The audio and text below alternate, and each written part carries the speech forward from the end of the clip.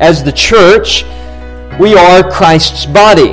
We are united to Christ by faith. We therefore become the hands of Christ, the feet of Christ. In all the service that we do in the world and the proclamation of the gospel, we become the voice of Christ.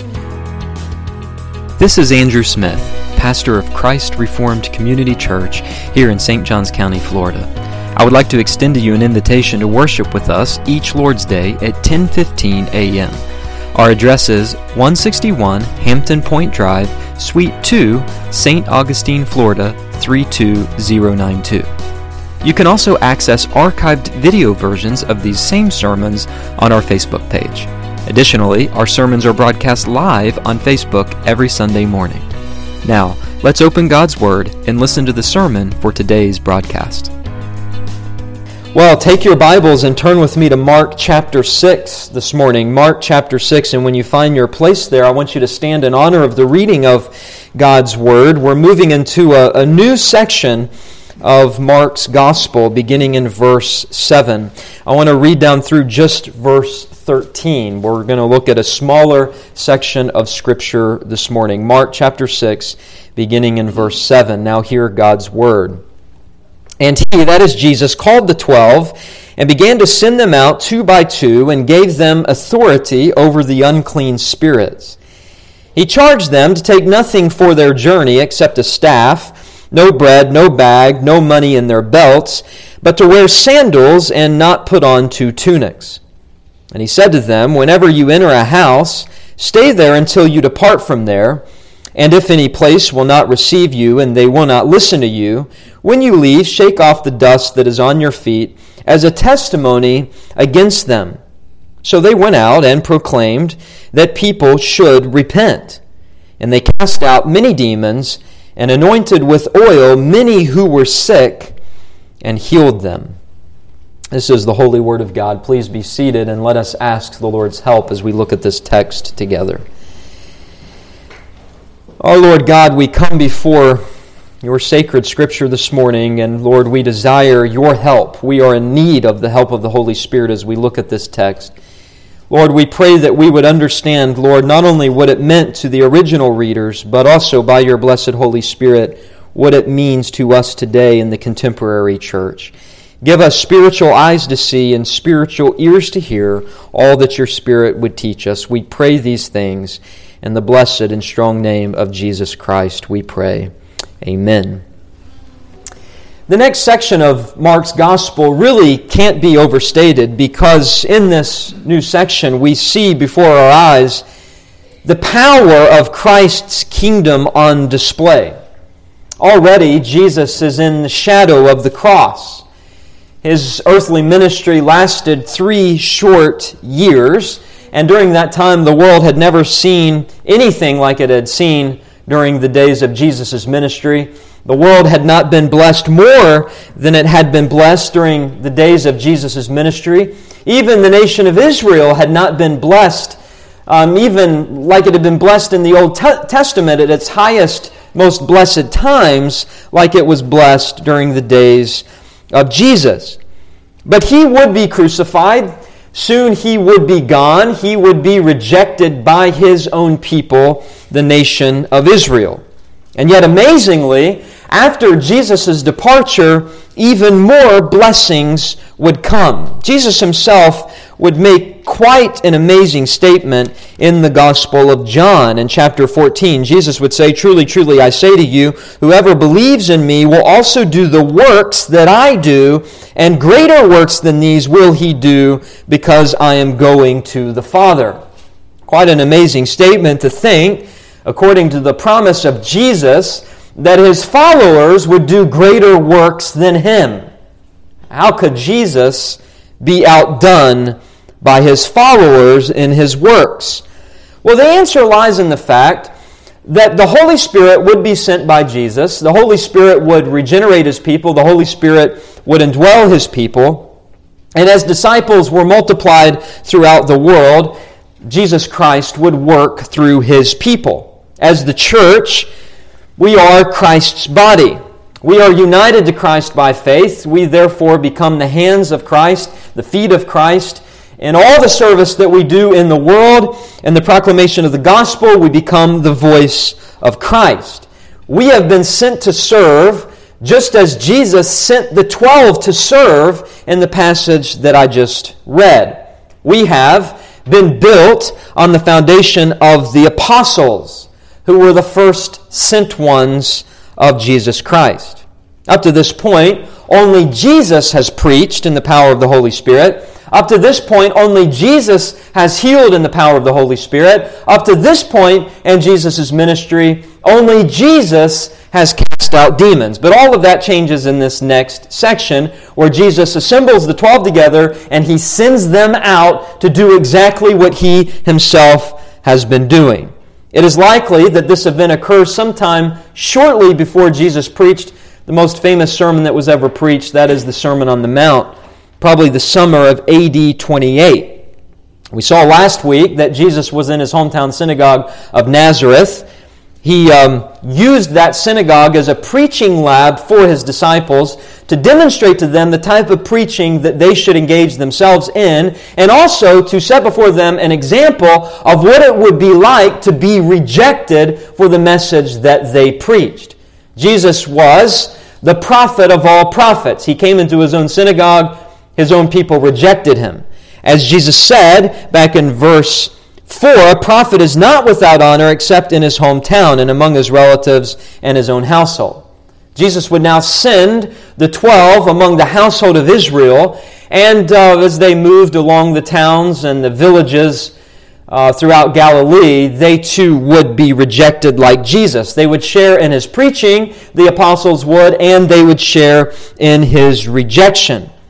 It is likely that Jesus is going to stay back either in Nazareth or in Capernaum as he sends the apostles on. We read in verse 6 that he marveled because of their unbelief in Nazareth, and he went about among the villages teaching. So Jesus went on a preaching tour himself, a short-term trip of preaching, and now he has collected the apostles together to send them out. They are going to go out alone. He is, metaphorically, we could say, handing over the Old Testament scroll to the apostles, passing on the baton of leadership to them and preaching to them. You remember when we talked about the 12 apostles, we spoke about the significance of the number 12. In Israel, the 12 patriarchs represented the 12 tribes of Israel. Now Jesus is selecting 12 apostles. 12 apostles who will represent the true Israel of God. 12 apostles chosen by God to replace the apostate leadership of ethnic Israel, the scribes and the Pharisees. We read in Ephesians chapter 2 that Jesus is the cornerstone. We just read in Mark 6, 1 through 6, that Jesus was the cornerstone that was rejected.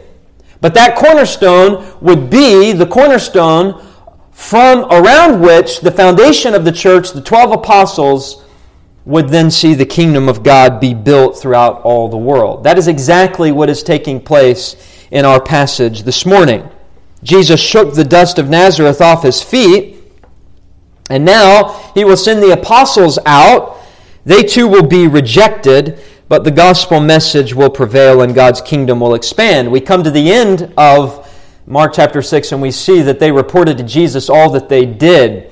The implication there is that they were mightily successful in preaching the gospel. There were many souls that were saved. It did come with some rejection, but with authority they preached, with authority they cast out demons, with authority they healed the sick. Life would come by death. Reception would only come by rejection. The apostles would share in the same sort of persecution that the prophets of the Old Testament shared in, same sort of rejection that Jesus would have. They would share in preaching, they would share in rejection. And that is one of the central points that Mark wants us to see. I've mentioned to you many times that Mark uses what we call a theological sandwich. And that's what he does in this passage. He uses the martyrdom of John the Baptist. If you look with me in verses 14 through 29, we have recorded here the death of John the Baptist. by the hands of King Herod. That is the central passage of chapter 6. The fact that John the Baptist, the final prophet of the Old Testament, would be killed. He would be murdered. Before that, we have the passage we're looking at this morning, verses 7 through 13. That's the first piece of bread. And then at the end of this, verse 30, the other piece of bread, the apostles returned to Jesus and told him all that they had done and taught. So you have two pieces of bread. This is a theological sandwich. The first piece of bread, verses 7 through 13, is the sending of the apostles. The last piece of bread, verse 30, is the return of the apostles. And what do we have in the middle? We have the meat. The theological meat that Mark wants you to digest is the fact that John the Baptist would be rejected and murdered. And what is the point? The point is that in the sending of the apostles, in the sending of God's disciples to preach the gospel, to proclaim the power of the kingdom that has come, God's people in all quarters of the world will and should expect to be rejected. Maybe not to the point of death like John the Baptist, but John the Baptist was killed, the prophet of prophets, Jesus, was killed, and every single one of the apostles, with the exception of one, were martyred for their faith. The message of John is that the cost of discipleship is great. And yet, our Lord calls all of His disciples to go into the world. He calls them to Himself to then send them into the world. Mark will wait to tell of the execution of John only after he speaks about the sending of the 12, so that his original readers, and us included, will consider what John's death means for discipleship. And so there are many practical lessons that we can learn from these verses. And Jesus' sending of the 12, here in verses 7 through 13, and then we'll look at verse 30 as well, we really find some basic principles for the contemporary church regarding ministry and the advancement of Christ's kingdom into the world. Jesus, as I said, is going to send these 12 out. He's not going with them. He's sending them out as a preview of what is to come, because Jesus would not always be on this earth. Jesus would be crucified, Jesus would resurrect, Jesus would ascend, and then He would send His Holy Spirit. But it is the church, who are the hands and the feet and the voice of Christ, that would go out into the highways and byways of this world, proclaim the gospel, and be the vehicle by which we would call sinners into the kingdom of God. And so while many of the instructions that Jesus gives here in verses 7 through 13 to the apostles were temporary, there nevertheless are some basic instructions that we can draw from these verses that apply to the contemporary church today.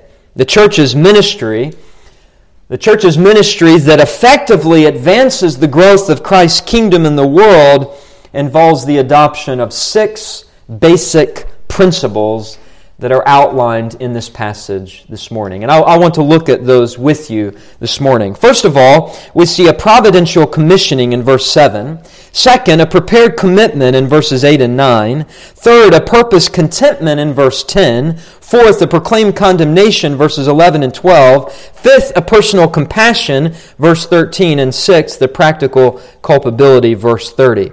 My goal is to go through these somewhat fast, but we will spend a good bit of time on the first basic principle because it is so fundamental.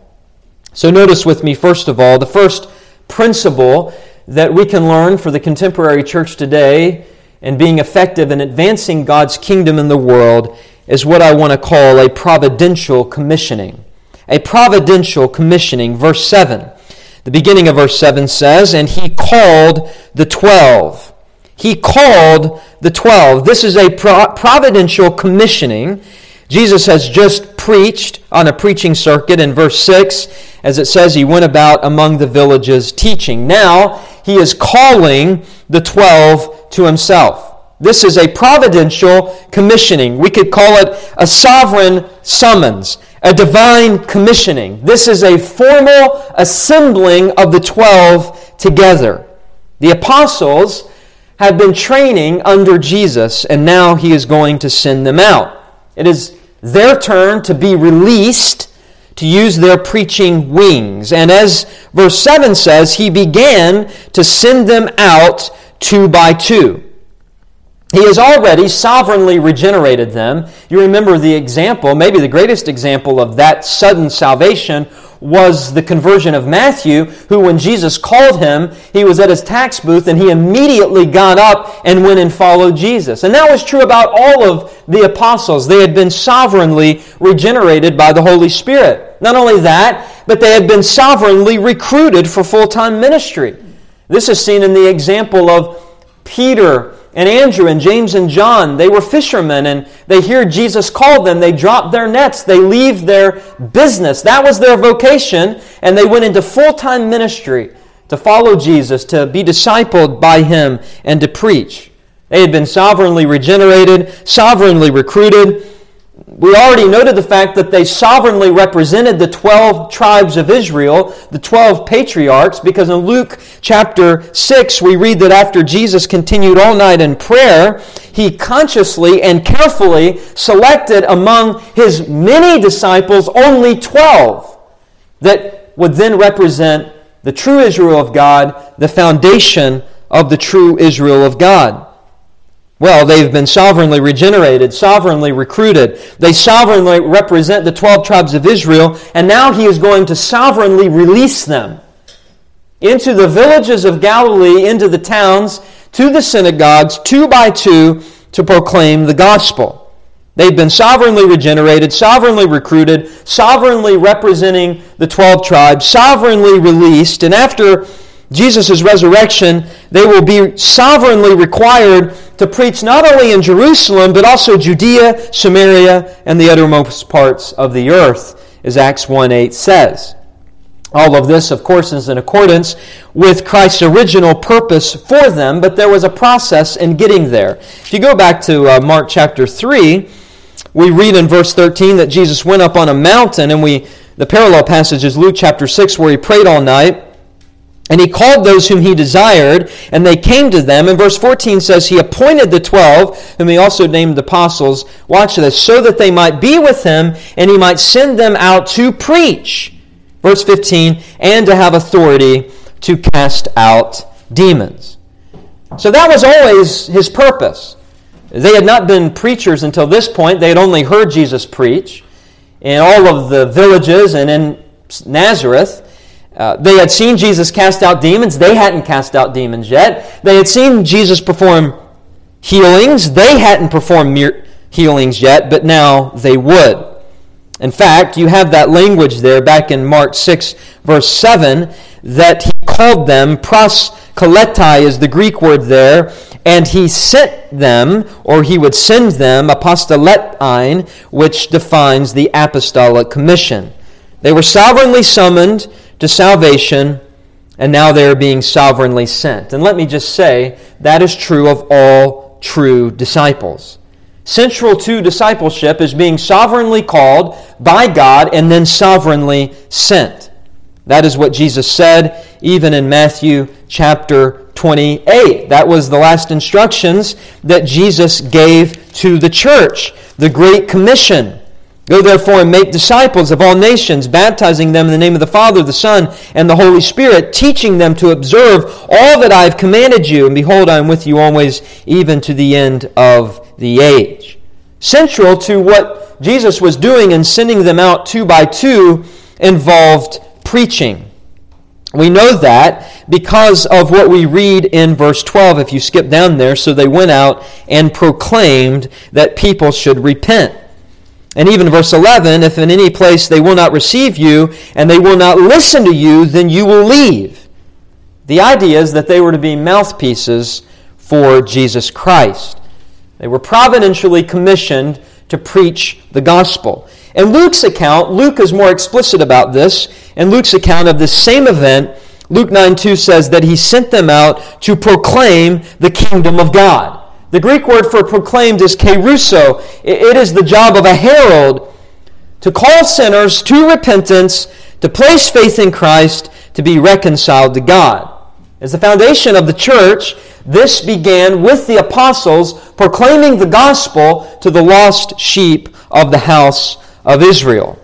In Matthew's account of this, you can even flip back there if you want to, Matthew chapter 10, Matthew identifies this, verse 5, these 12 Jesus sent out, instructing them, "Go nowhere among the Gentiles and enter no towns of the Samaritans, but go rather," notice this, "to the lost sheep of the house of Israel."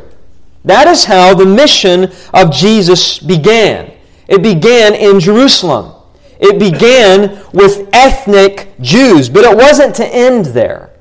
Because later, Jesus would say this, "I am the good shepherd, I know my own know me, just as the Father knows me, and I know the Father, and I lay down my life for the sheep, and I have other sheep that are not of this fold, not of the ethnic Israel fold. I must also bring them in, they will listen to my voice, and there will be one flock and one shepherd." There is only one people of God. It is the elect people of God who are part of the true Israel of God. Christ Jesus is the cornerstone. The apostles are the foundation. Along with the Old Testament prophets, Jesus is sending the 12 to go out among the Jewish cities to proclaim that the King has come, to proclaim that the Messiah has come, that they need to repent of their sins to be reconciled to God. Central to the providential commissioning and being sent out 2 by 2 was the proclamation of the gospel, the declaration of repentance. This is exactly what John the Baptist did, right? In Mark chapter 1, verse 4, John appeared baptizing in the wilderness, proclaiming a baptism of repentance. And it's what Jesus did. Mark 1:14, after John was arrested, Jesus came in Galilee proclaiming the gospel of God, saying, "The time is fulfilled, the kingdom of God is at hand. Repent and believe in the gospel." And so Jesus is sending them out 2 by 2. I think it is very important to point out, He is not sending all of the disciples out at this point. He is only sending the 12. And the reason for that is because in God's providence, He has called and He has sanctified certain men to be preachers. And that principle carries through into the New Testament church. There is no more important ministry of the New Testament church than the preaching of the Word of God. And God has called certain men into the office of ministry. God has called certain men to proclaim the Word of God. It is their duty to do that. They are to give their lives to that. That is central to the church. And any church that does not emphasize the preaching of the Word of God is being disobedient to the providential commissioning that God has given His disciples. You may not be called to preach the Word of God. Not everyone is. But it is preachers, and it is preaching in particular, in which God has sanctified to be the means by which His gospel is disseminated into the world. We read about this, that how will they call on Him in whom they have not believed?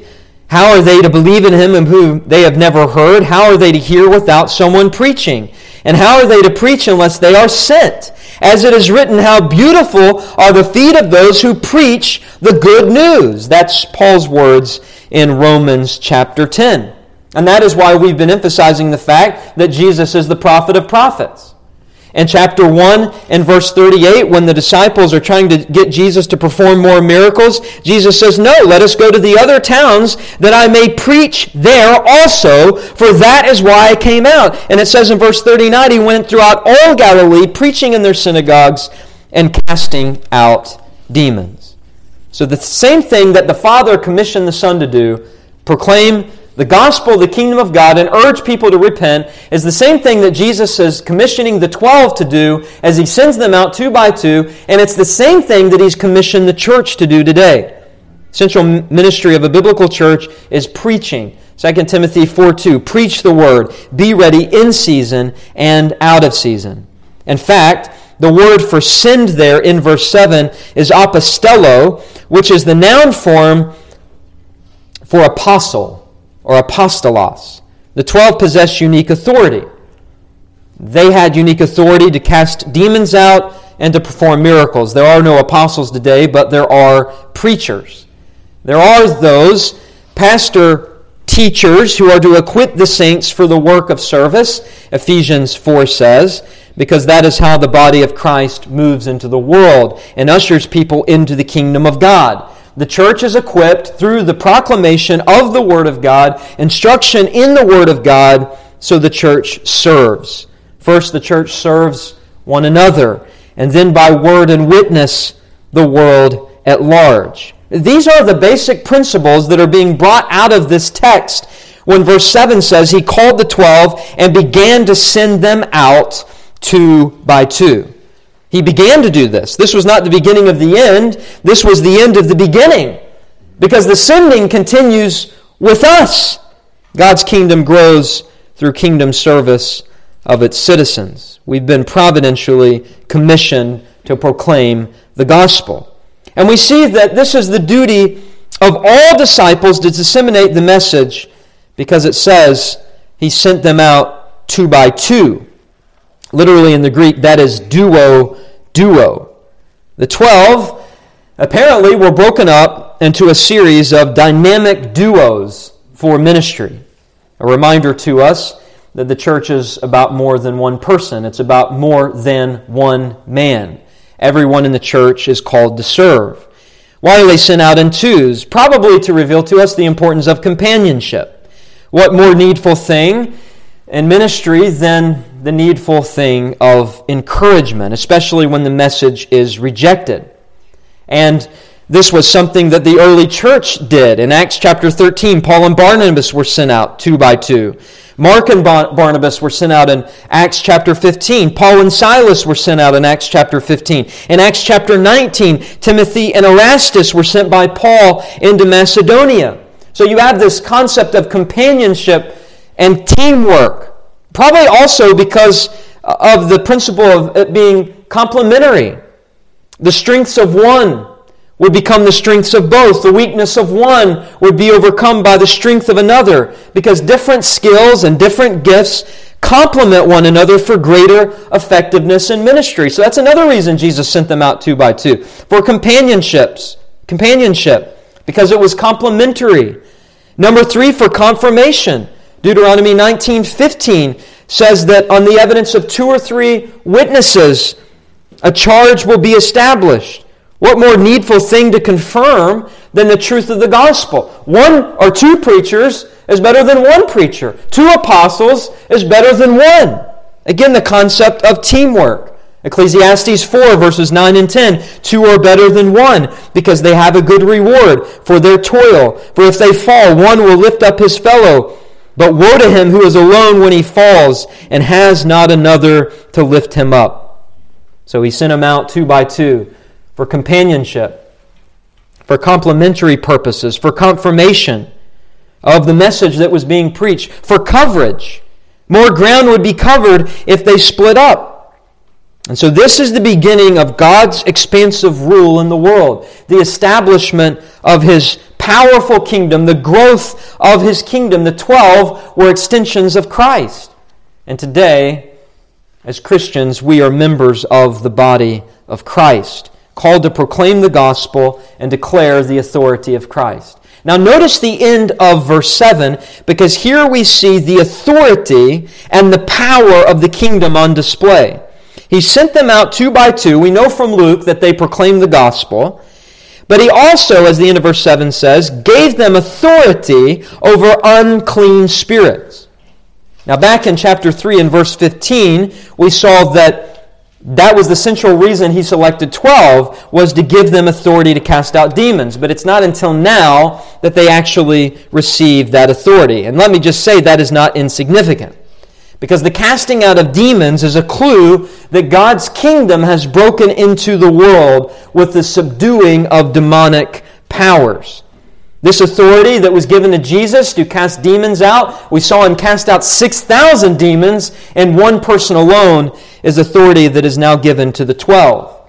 We read in 2 Corinthians 12:12 that the signs of a true apostle were performed among the church with signs and wonders and mighty works.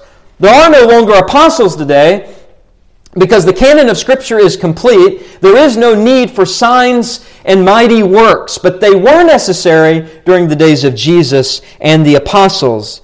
is authenticating signs and to validate the message of the gospel that was preached. Jesus put it this way in John 5:36, "For the testimony that I have is greater than that of John. For the works that the Father has given me to accomplish, the very works that I am doing, bear witness about me that the Father has sent me."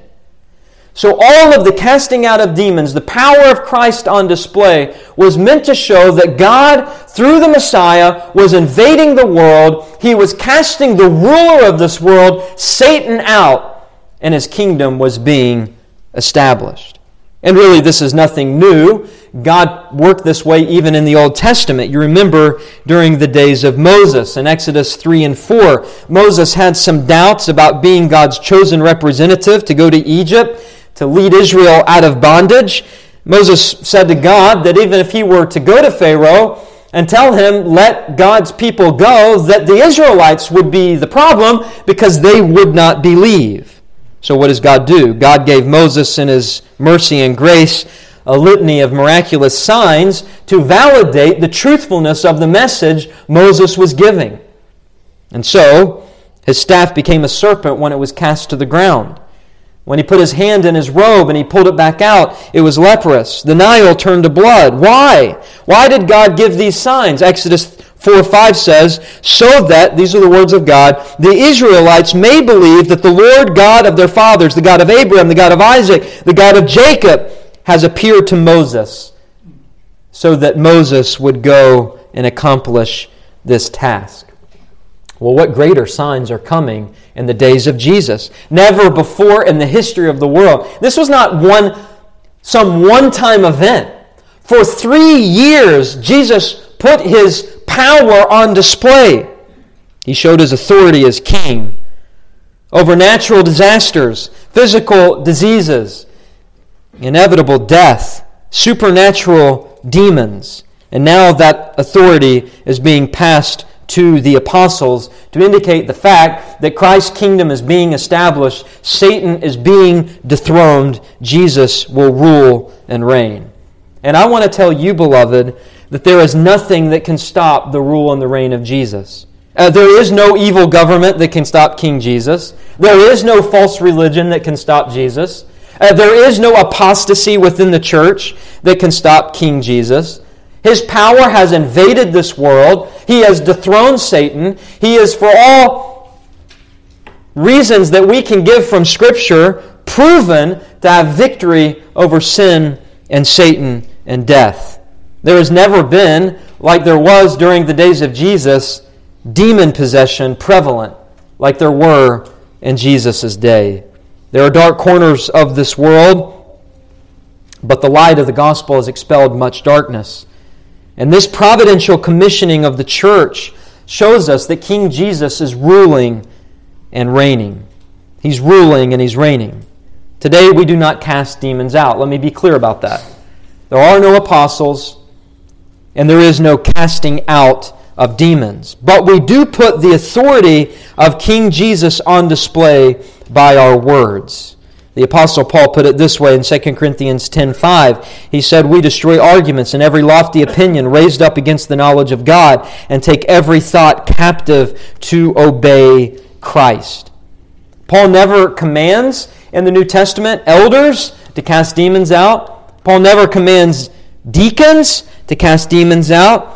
But he doesn't say that one of the qualifications of an elder is this: he must hold firm to the trustworthy word as taught, so that he may be able to give instruction and sound doctrine, and also rebuke those who contradict it.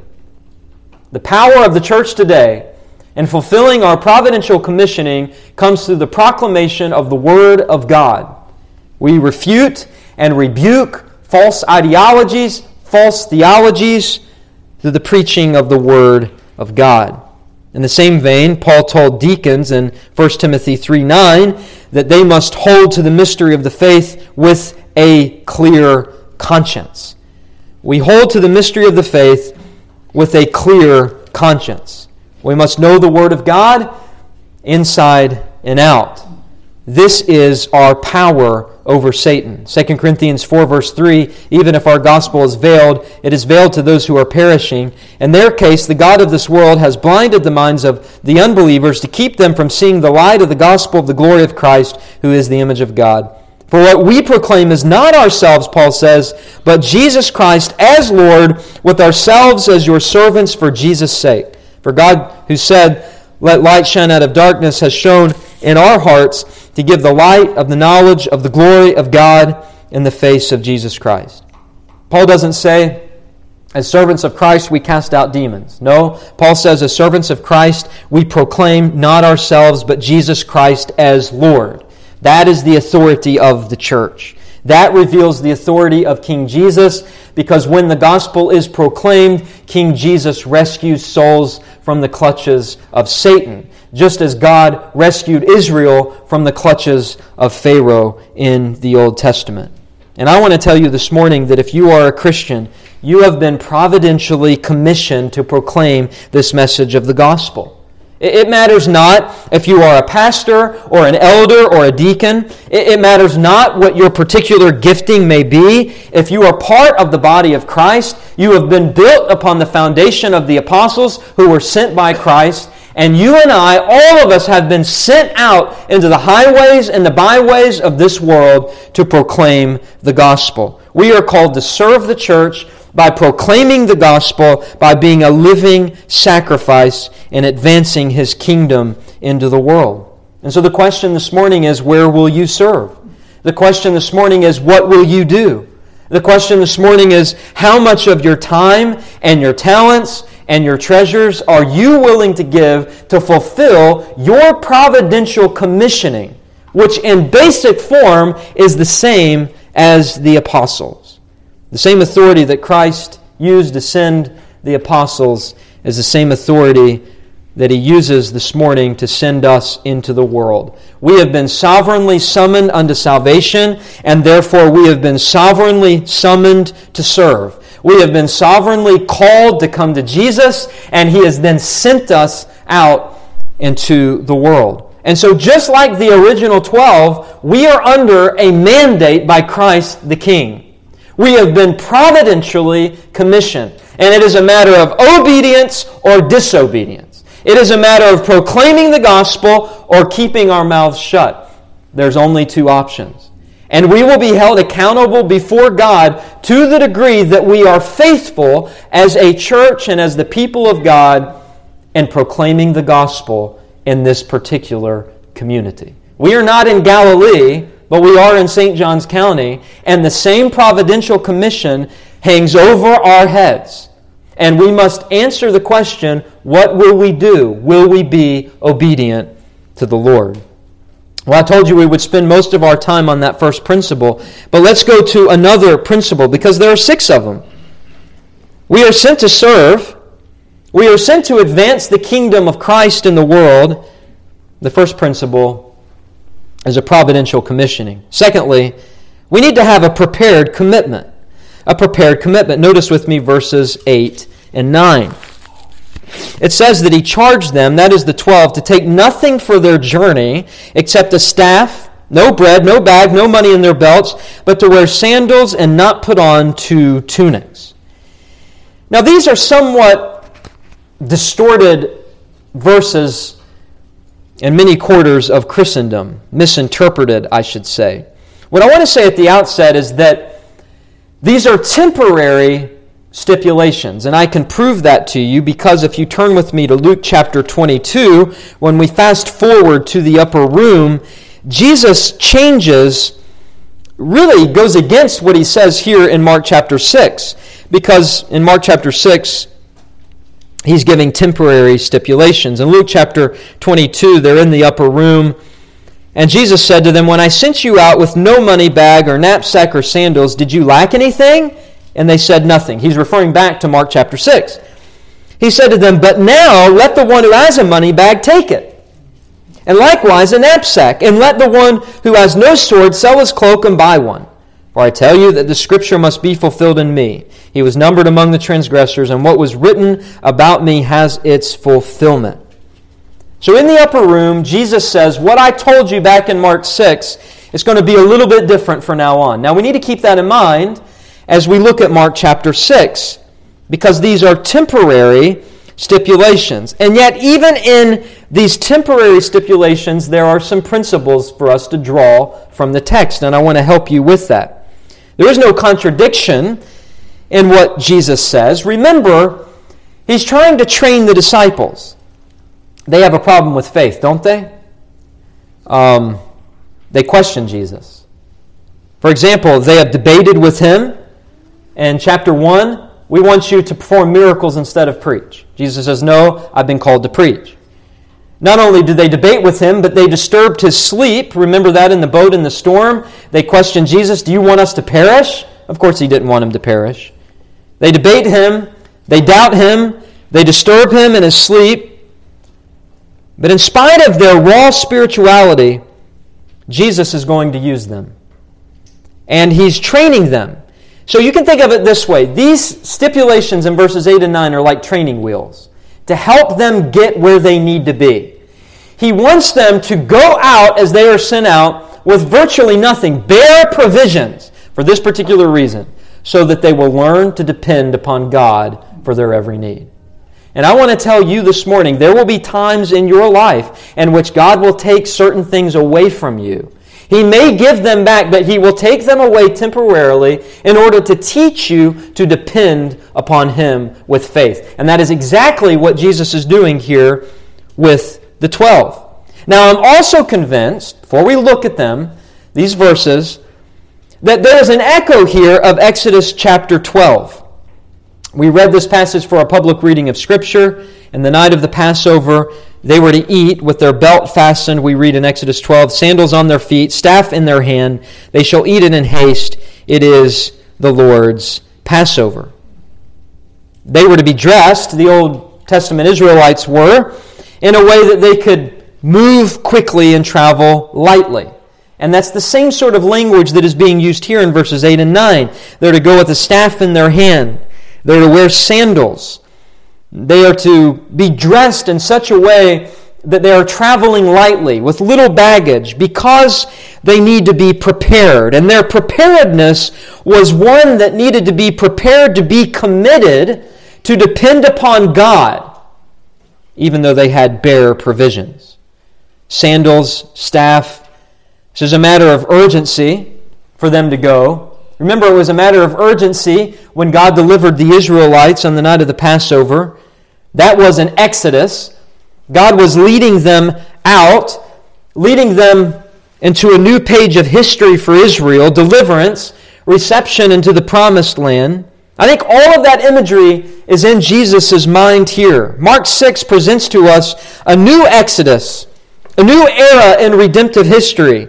This is language of urgency. This is language of preparedness. This is language of commitment and dependence upon God. Because as the church of the Lord Jesus Christ, we are built on the foundation of the apostles, and we are called to go where God calls us to go, even with the barest of provisions, depending upon the Lord. Even if our life is at risk. Even if we are rejected. Even if we feel that our spiritual gifting is minimal, even if we feel our physical resources aren't what they should be, we are called to go. We have been delivered in a new exodus. Jesus is the Passover lamb fulfilled from the Old Testament, and He has sent us out to go. God's true Israel is being delivered in the days of Jesus from their apostate leadership, their false gospel of works salvation and legalism. And Jesus is calling the apostles to be prepared to move quickly, to travel lightly, to be focused on one thing, and that is the preaching of the gospel. Oh, how I wish churches in evangelicalism today would lose their baggage, their superficial baggage. This program, that program, this thing and that thing, this emphasis and that emphasis, emphasizing everything but the preaching of the Word of God. And here is what happens. They are weighed down by the cares of this world. They are weighed down by the riches of this world. And their mouth is muted when they actually do preach the gospel. Because no one wants to listen to a church that looks like the world. They have the money of the world, the things of the world. They act like the world. They talk like the world. Jesus says here to the apostles, you are to trust me for everything. You are to go with only one thing, and that is the message of the gospel. You are to depend upon me, that as you proclaim the gospel, I will be faithful to draw my sheep to myself, that the true Israel of God will be delivered. There will be a new Exodus, and I will save my people from their sins. This is not about us. It is about what God has chosen to do through His people. And we are to be prepared to do one thing, that is preach the gospel and to depend upon the Lord. So with that in mind, notice verse 8, He charged them to take nothing for their journey except a staff. Now we know from Psalm 23 that a staff was used by a shepherd to walk, and the staff was used by a shepherd to fend off wolves. And so our dependence upon God, the dependence of the apostles upon God, was not to be accompanied with stupidity. They were to take a staff, what they needed to assist them, what they needed to protect them, but they weren't to go overboard. The idea here is you can take a staff, but don't take more than one staff. Turn with me over to Luke chapter 9 just for a moment, because in verse 3 of Luke chapter 9, Jesus says here, you are to take nothing for your journey, no staff, nor bag, nor bread, nor money, and do not have 2 tunics. Now that seems contradictory, because here in Luke 9:3 he says, take no staff, and in Mark 6 he says, you can take one staff. Well, if you turn back to Matthew chapter 10, we get a little bit of clarification on this in Matthew's account. In Matthew chapter 10, in the context, Jesus says in verse 9, acquire no gold or silver or copper for your belts, no bag for your journey. Now notice this language, or 2 tunics, or 2 pairs of sandals, or 2 staffs, for the laborer deserves his food. So I think Matthew provides some clarity here. The apostles were not to take extra stuff. You know what it's like when you pack on a trip. You can go overboard sometimes, right? Well, I might lose my toothbrush. I'll pack 2. You know, I might lose my razor. I'll pack 2. Jesus is saying the point here is to depend upon God. Take nothing extra. No additional staff. No extra sandals. Trust me.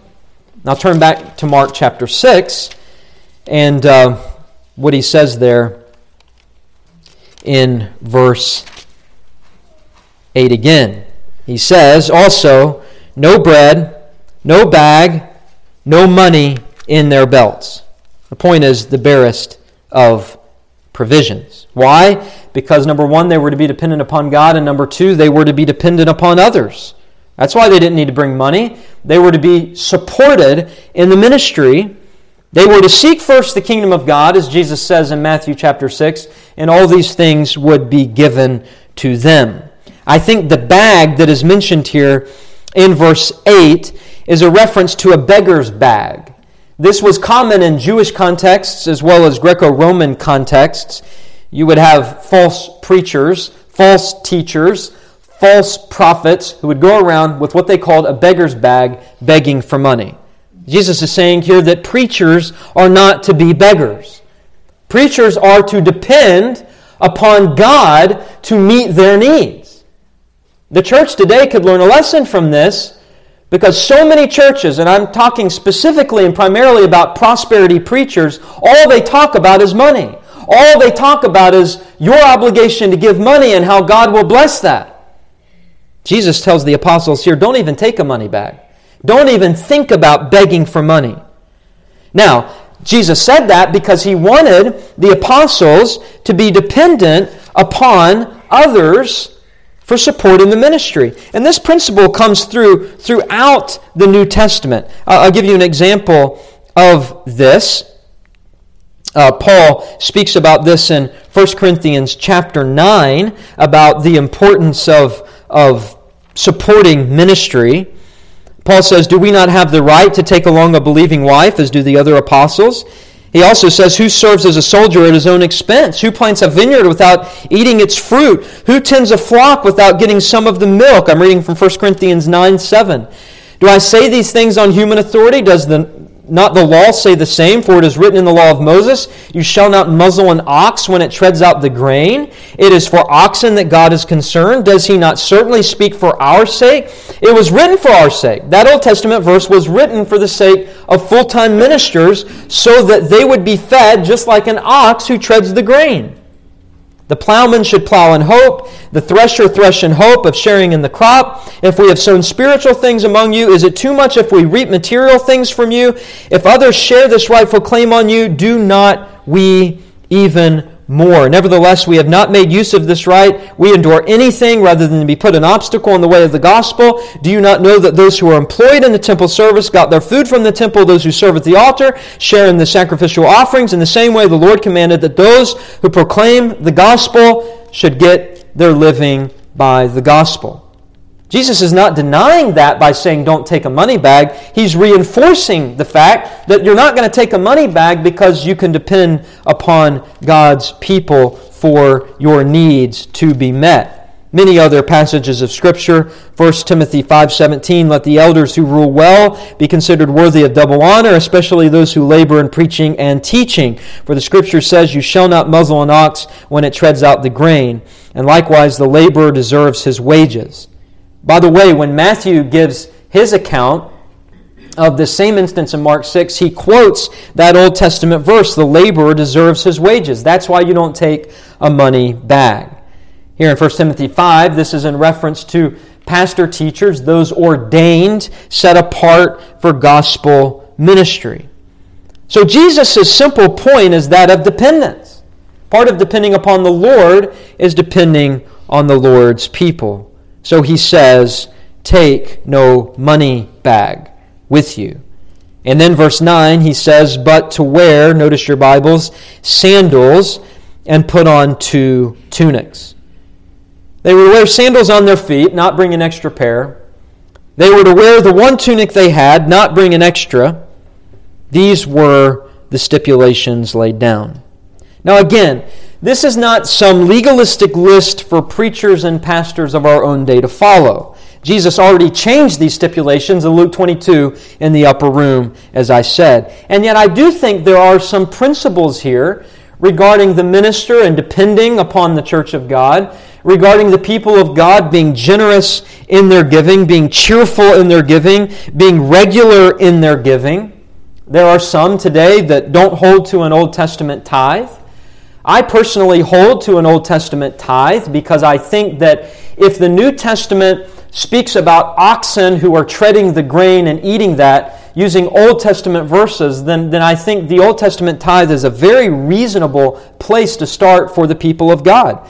But even if you don't believe in a tithe, the New Testament is very clear that regular, consistent giving is very, very important. I have a personal opinion on the matter that the preacher of the Word of God must not make this the emphasis of his preaching or his teaching. But I can point you back to Matthew chapter 10. And this may be helpful for you.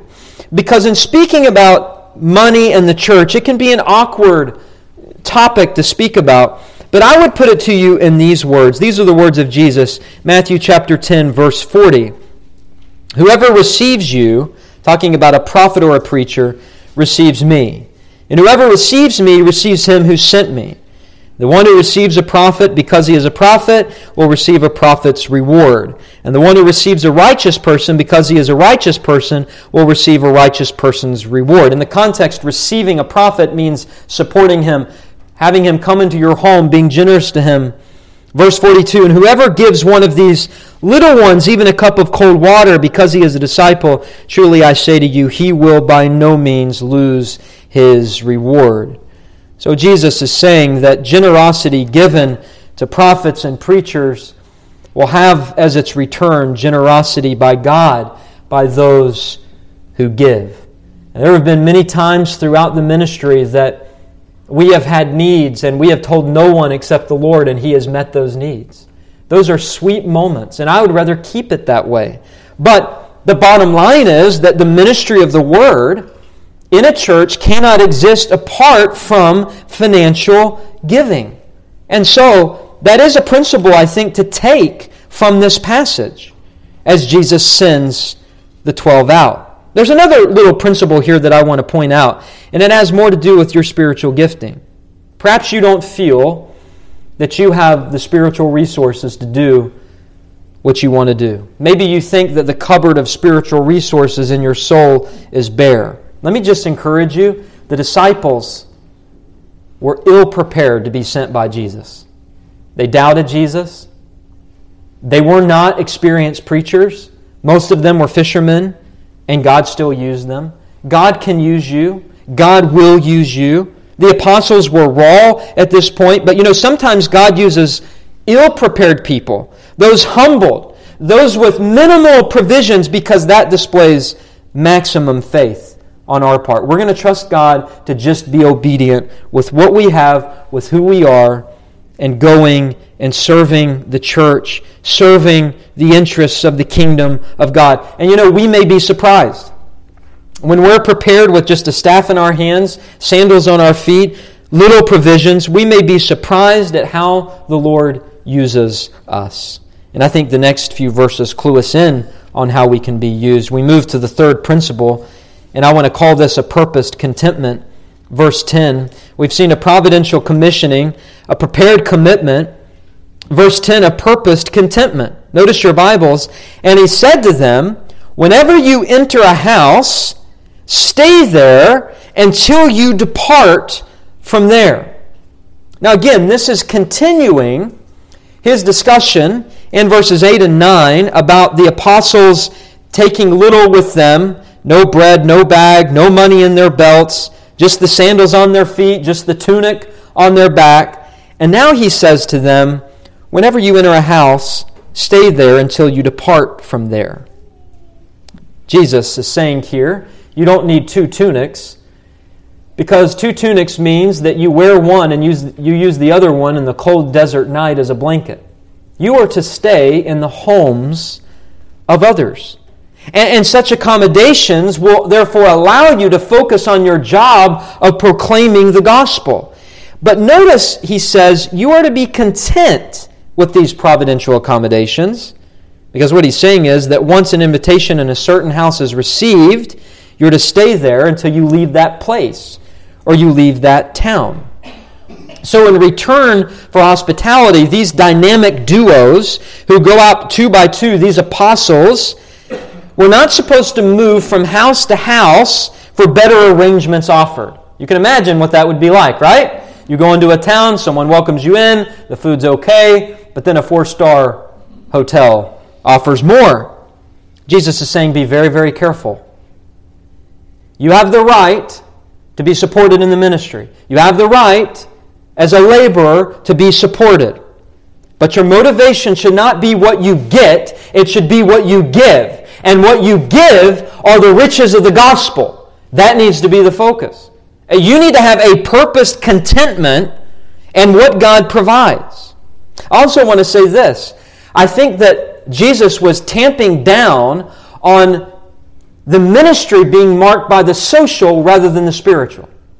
Sometimes that can happen in churches where the focus becomes the social instead of the spiritual. Jesus didn't want the apostles going from house to house as if this was a vacation. This wasn't a vacation, it was a business trip. And the church is the family of God, and we are to enjoy being around one another. We are to love being around one another, and there is a social element to that. But the church is also a business. We are in the business of caring for souls, reproving and rebuking and correcting and admonishing and chastening. And so there are spiritual duties that are to take place. Jesus is saying, don't get so comfortable in a town that you just go from house to house to house. Don't reduce your church relationships to purely spiritual, because this will remove the ability to encourage and reprove and rebuke and sharpen. There are too many churches today that function like country clubs instead of ministries. And so, Jesus is giving some of these principles even for our own day. Now I want to return back to what we spoke about earlier, about the money bag. There were false teachers present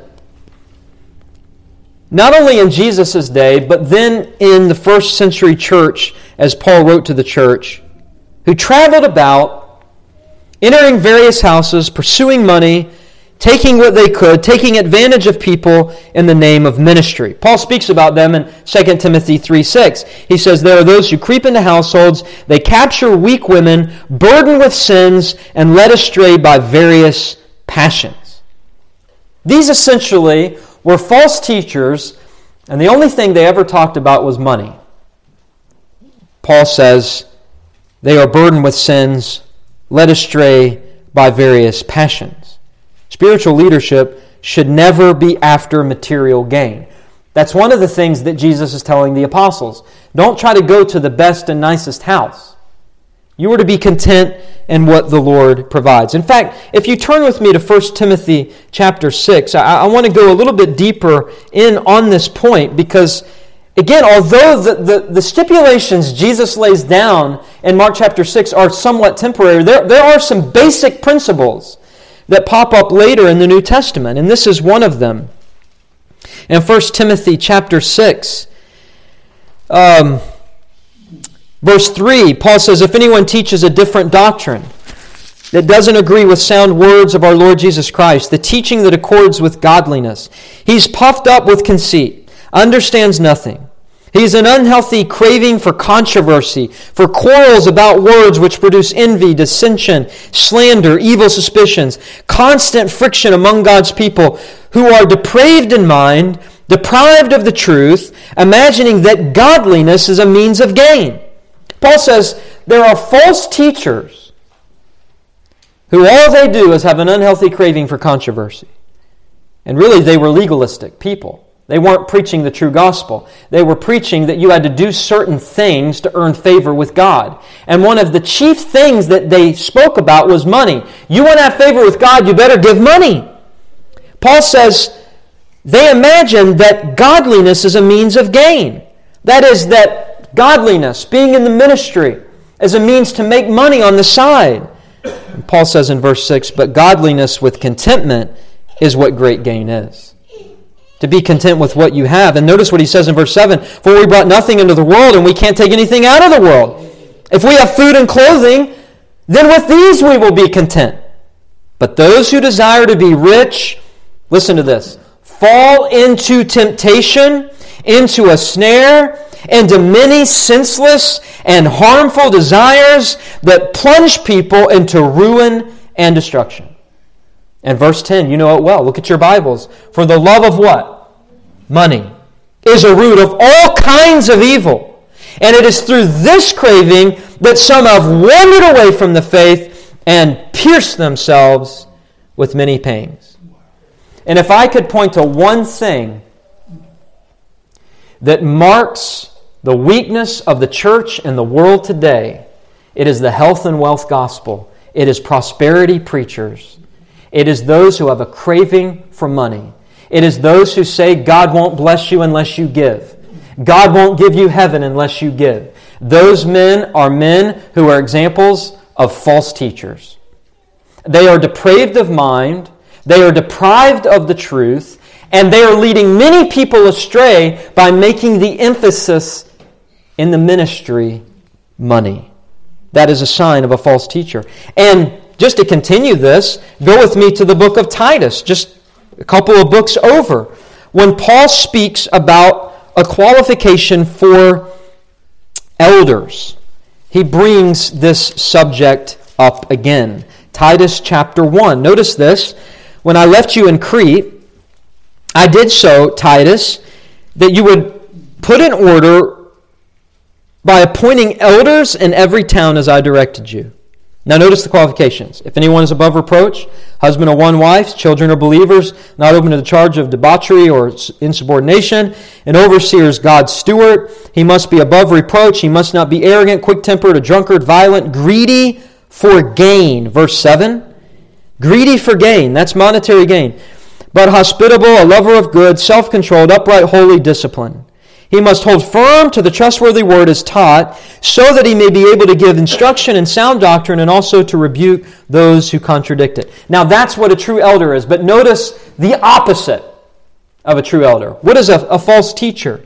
Verse 10, for there are many who are insubordinate, empty talkers, deceivers, especially those of the circumcision party. Who is that? Judaizers, the legalists. People who taught you could buy your way into the kingdom. Verse 11, they must be silenced. What are they doing? They're upsetting whole families by teaching for, what does it say? Shameful gain. That's monetary gain. What they ought not to teach. One of the Cretans, a prophet of their own, said, Cretans are always liars, evil beasts, lazy gluttons. Paul says this testimony is true, apparently. Therefore, rebuke them sharply that they may be sound in the faith, not devoting themselves to Jewish myths, legalism, the commandments of people who turn away from the truth. Paul says, to the pure all things are pure, but to the defiled and unbelieving nothing is pure, but both their minds and their consciences are defiled. Verse 16, they profess to know God, but they deny Him by their works. They are detestable, disobedient, unfit for any good work. Why? Because they manipulate through their legalism for money. That's a sign of a false teacher. And evangelicalism is rampant with that sort of mentality. Where is the dependence and the faith upon God? That is why Jesus tells the apostles, don't take a money bag. When you go to one house, stay there. That is what the Lord has provided for you. You know, Paul put it this way. He said, not that I'm speaking of being in need, for I have learned in whatever situation I am to be content. I know how to be brought low. I know how to abound. In any and every circumstance, I've learned the secret of facing plenty and hunger, abundance and need. I can do all things through Him who strengthens me. The early church dealt with false teachers in the Didache, which was an early church manual. The early church told the church that those teaching false doctrine should not be received. That if a missionary or preacher stayed 3 or more days, he was a false prophet, because that meant that he was just going to try to manipulate you for funds. If someone came speaking in the Spirit, not depending upon the Word of God, they spoke in the Spirit, saying, well, God told me to say such and such, God's revealed this to me, they were a false prophet. And also that a true prophet was worthy of the first fruits of both field and flock. So the laborer is worthy of his wages, but he is to be content in what God has provided.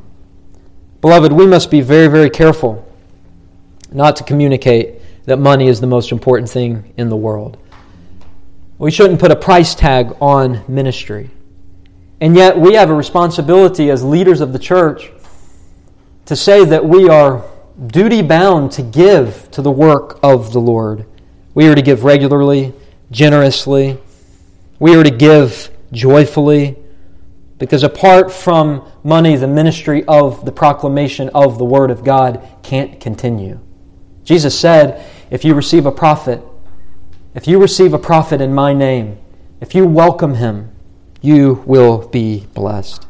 I confess to you that I don't know the best balance. It's always a difficult thing for me to talk about money from the pulpit, but I know this. The Lord always takes care of His servants. The means by which He does that is through the obedient, faithful, regular giving of the saints. And just on a personal note, when we started the church, we purchased a little box and decided that we wouldn't pass an offering plate. We decided we were just going to trust the Lord, put the box in the back. The Lord has always provided and met our needs. The Lord blesses faithful ministry, but the Lord also calls His people to be faithful in the giving of their tithes and offerings. Well, we're going to stop here this morning. I wanted to get through all 6 points, and that's not going to happen unless you want to fast for lunch. So we're going to adjourn our meeting. But I want to encourage you. I don't know what your spiritual gifting is. I don't know what the Lord has called you to do, but I know this. You're here for a reason. He's called you into this church. And in this church, the Lord wants you to be a living sacrifice. He has sent you out into the world to be His voice, to be His hands, to be His feet. And we are to be faithful in whatever God has called us to do. We are not the original apostles. There are no original apostles today. But the apostles were the foundation of the church, and we are built upon them. And so we are continuing the ministry of Jesus Christ as we proclaim the gospel, as we serve one another, and as we serve the interests of the kingdom of Christ. Let us bow for prayer. Father, we thank you for your word. Your word is always so powerful for us, sometimes to the point where we can't bear it because on our souls we feel such a weight. Lord, we have looked at some very basic principles. Lord, principles about serving, principles about giving. We thank you for this church, Lord. We thank you for the saints who are here. We thank you for the obedience and the faithfulness. We thank you for providing for our needs and meeting our needs. Lord, we know that we can never outgive you. We know that we can never outserve you. Lord, help us to serve you more. Help us to understand that whatever task you have called us to, it is in the interests of your kingdom to support the ministry of the word, the proclamation of the gospel. Forgive us where we are unfaithful. Help us to be more faithful. Lord, not to try to earn some merit or favor with you. We know that we are accepted by you purely based upon the blood of Jesus Christ. But we also want to be faithful in serving you. So help us to do that. Bless us, Lord, even as we carry over, Lord willing, next week and talking more about these principles. Help us not to lose sight of what you've ultimately called us to, and that is the proclamation of the gospel. And lastly, Lord, we pray that if there's anyone here that doesn't know Christ, we've been speaking about being sent out into the world to proclaim the gospel, but there could be some in our midst that don't know Christ. Lord, we pray they would not leave here without speaking to me or to someone, Lord, that we might be able to show them from the Word of God the gospel with more clarity, to give to them the hope of salvation. So, Lord, thank you for our time. We ask you to bless us as we sing this hymn of response. We pray these things in Jesus' name. Amen.